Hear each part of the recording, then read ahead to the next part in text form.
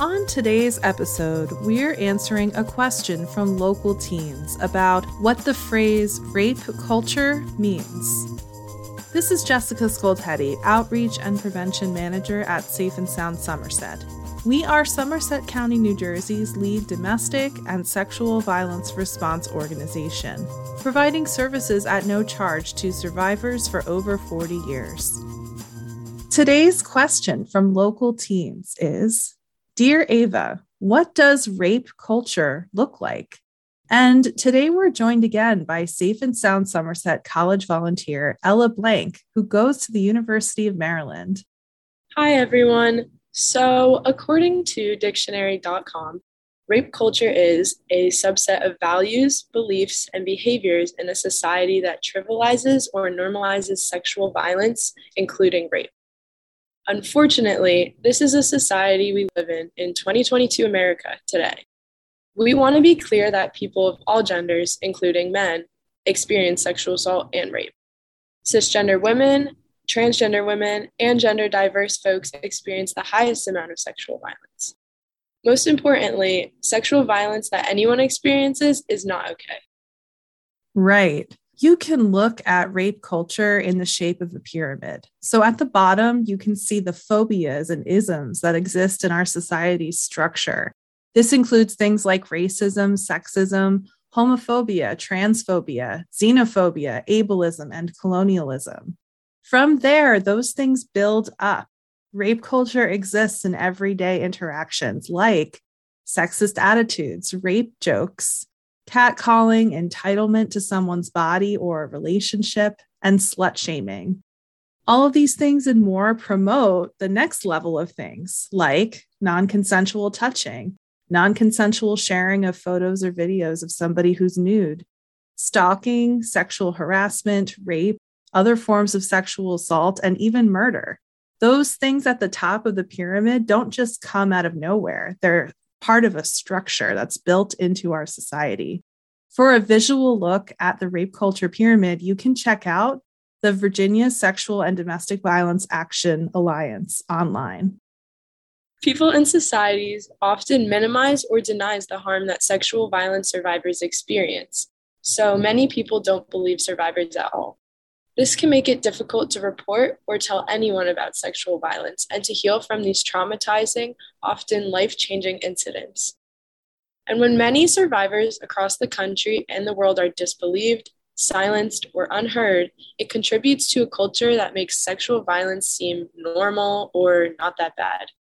We also see a lot of people put pressure on women specifically to prevent rape.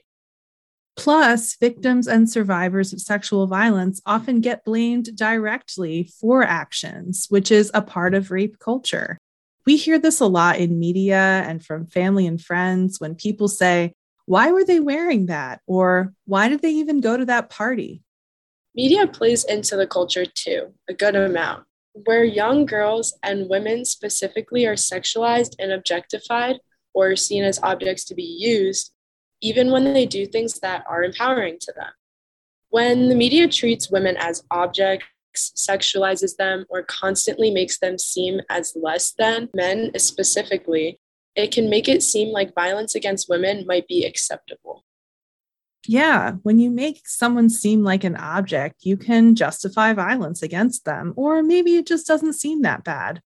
As a result of this culture that we live in, women and gender diverse folks, and women being both cisgender and transgender women, often feel like they have to expect violence at any time and feel like they have to keep themselves safe. I am saying this as a woman myself and someone who has seen this with many of my female presenting friends. So, Ella, if we're going to change rape culture, what do you see a culture of consent looking like? Personally, I think it would be great for everyone to ask for consent and respect whatever responses are given. No pressure, threats, expectations, or entitlement. Consent culture should be practiced in all circumstances and even within relationships. We need to educate ourselves and others about consent, sexual violence, and toxic behaviors. We all need to hold people accountable when they participate in any of the actions that promote rape culture. I agree with that. And I also think consent culture to me looks like believing survivors of sexual violence all the time. For example, only about 2 to 8% of rape cases in the United States nationally have been proven false. And those are just the ones that are reported. Many are not. The large majority of the time, people are not making this up. So it's up to all of us, not just those of us working with survivors of sexual violence or trying to prevent it. We all have a voice and a power in this culture. We need to speak up. To speak with an expert about relationship or sexual violence, call or text the Safe and Sound Somerset 24/7 confidential helpline at 866-685-1122 for supportive listening, information, and safety planning.